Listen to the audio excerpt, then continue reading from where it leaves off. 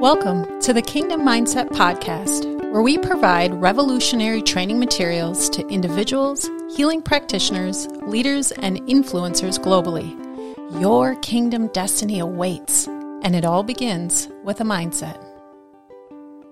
Well, hello and welcome to the Kingdom Mindset Podcast. My name is Dr. Jessica Rothmeyer, and in today's episode, we will continue to discuss how to detox the mind from the false worldly teachings that are all around us each and every day, so that our souls can begin to thrive in God's will and His intentions for our lives.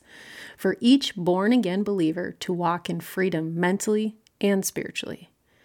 Today is a crucial component in being able to do that. If you've been a Christian for any amount of time, or perhaps you're someone just kicking the tires of faith, you have certainly heard people talk about having righteousness in Christ. What does that mean exactly? First, if you missed last week's show about false identities and the effects they have on keeping you from knowing and being grounded in a godly identity, please go back and take a listen. Once we can begin to form a truth-based perspective of who we are and whose we are, then from this place of believing that you are adopted and reconciled to Father God, the next step in divine health is to understand that you were made holy. You received right standing before God through Jesus and what He did at the cross for you. And to acknowledge this in a humble and awe-inspiring way every day of your life. Do not become complacent or take for granted the incredible and brutal cost that Jesus paid so that you might become holy, that you might be worthy of eternal life. Because with Him, without surrendering to His leadership in your life, or if you do not give up your whole being in exchange for the role of being a bondservant to the triune Godhead for all eternity, then you have missed the point. You will not only open many doors of mental, emotional, and spiritual attack in your life, but you might come to the end of your life and stand before the Lord, and He will say, "I'm sorry, I never knew you." Matthew 7:23. Complete surrender is the first step, but faithful and lifelong homage of who Jesus is, of submitting yourself to His lordship every day, even when it is painful, is the definition of being a Christ follower. When Jesus told His disciples in Matthew 16:24 to pick up your cross and follow me, to deny themselves their own wants, needs, and desires in exchange for God's will in their life, that was no joke. Was not an inspirational metaphor. Jesus would demonstrate for them, for all of us, what exactly those words meant. To literally suffer and die for us on a cross so that we could be forgiven, made holy, and become the righteousness of God. Webster's 1828 dictionary defines righteousness as this: just before God by the divine law. From the very beginning, after Adam and Eve sinned, of course, God's divine law was that a sacrifice was needed to atone or pay for the sins of man.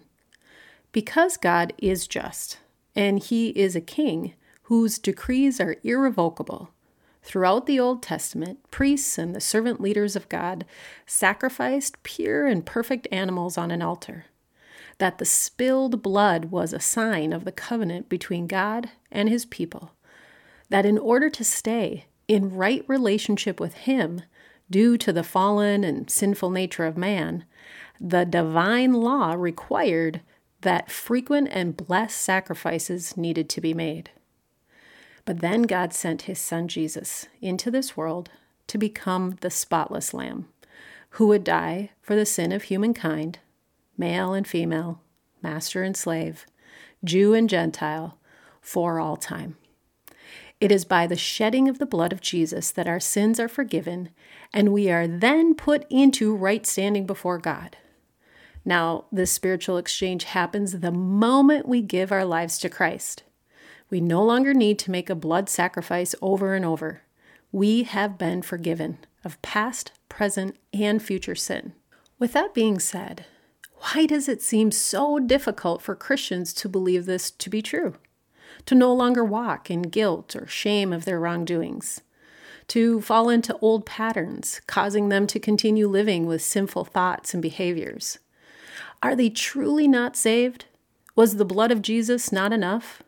Are they simply not trying hard enough to live a righteous and holy life, one that would please God and emulate the likeness of Christ to those around them?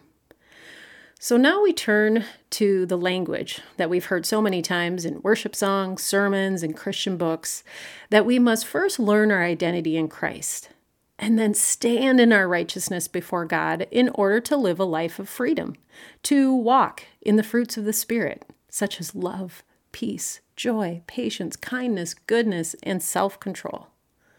But how? Isn't it easy to forget some days that we have the mind of Christ? Are we not tempted by the world around us to act out of frustration and speak with harsh words or gossip? For many years, I've encouraged my clients who are new to understanding their identity in Christ to recite one verse every day that spoke to this very thing, that they are a son or a daughter of the Most High King because of Jesus, a reminder we all need on a daily basis. Not by our own efforts or merit, but by grace that we have been saved.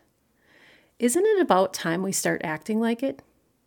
But the only way to retrain our minds to do so is to first detox from all of our worldly teachings about how we must work hard to be good, how we are loved because of how we act, or only if we please the person and meet their standards for whom we're trying to receive approval. Whether that's our earthly parents, our spouse, or even our heavenly daddy. It can be so tricky to stay in the mindset of being made righteous and holy when our sin nature and the lies of the evil one whispers in our ear that we are inherently broken and no good, that we will never be completely loved by God, or anyone else for that matter. So many people, even many Christian believers, believe they are unworthy of unconditional love.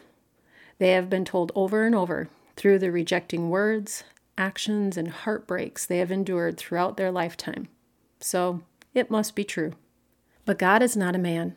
He does not operate like anyone we know here on the earth. He loves because he is love. He is the inventor and creator of love. He made a covenant with us through Jesus to love us for all of eternity, not because of who we are or what we do, but because of who he is and what Jesus did on the cross on our behalf. Being able to stand in this mindset, to walk in confidence of our identity, that we are the righteousness of God through Christ Jesus, 2 Corinthians 5:21. If we stand in this truth, that Jesus is the only intercessor and mediator we need between us and the one true judge, God himself, then we can continually detox from the lies of this world, from the hurts and wounds caused by those around us, and even protect ourselves from the flaming, accusing darts of the enemy that attack our identity from every angle on a daily basis. We can resist our own negative self-talk and prevent taking offense by unloving or rejecting interactions with others. So the first step is understanding everything you ever need to do, be, or accomplish in order to go to heaven and be in right standing with God was done in and through Jesus by his death and resurrection. But you must earnestly surrender your life to him, and not just once, over and over all the days of your life until you meet him face to face. Without constant surrender, you are at risk of being separated from him and your righteousness through him. Scripture says to seek him with your whole heart, mind, and soul. Then, one must desire to understand what Jesus was like in order to walk in that full identity, to know who you are representing, which is why we all desperately need to read and study the Word of God. On my website, kingdommindset.global, under the Resources tab, click Downloads, and you will find a list of declarations based on God's Word about your identity and righteousness in Christ. Read them often. Recite them throughout the day. Speak them over your spouse and your children. Then ask the Holy Spirit to unpack them for you, to give you deeper revelation into the meaning of these God-breathed words. Ask Him to show you specifically how understanding these truths will keep you in divine health. Then read the Gospels. Study the nature, the speech, and the interaction Jesus had with those around Him, His family, His friends, and His enemies. What kind of stories or parables did He teach, and why?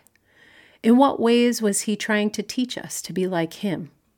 And as He often stated, He only did and said what He saw His Father doing, so ultimately it is to shape and mold us even more into the likeness of God. As we learned last week, we are already made in His likeness simply by who He made us to be, formed in His image. But through our desire to follow Christ and allow the Holy Spirit to transform us by aligning with our identity of righteousness, we are more and more sanctified each day. And with this pursuit of godliness, your hunger for more will only increase, I promise you. So as you read about Jesus, once again, ask the Holy Spirit to reveal to you a deeper, God-given understanding of who He is.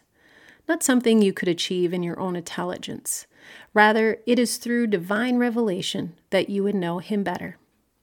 I first incorporated this prayer in asking the Holy Spirit to reveal things to me about who He is, who Jesus is, by studying 1 Corinthians chapter 2, verses 10 through 13. For the Spirit searches everything, even the depths of God. For who knows a person's thoughts except the spirit of the person which is in him? So also, no one comprehends the thoughts of God except the Spirit of God. Now we have received not the spirit of the world, but the Spirit who is from God, that we might understand the things freely given us by God. And we impart this in words not taught by human wisdom, but taught by the Spirit, interpreting spiritual truths to those who are spiritual.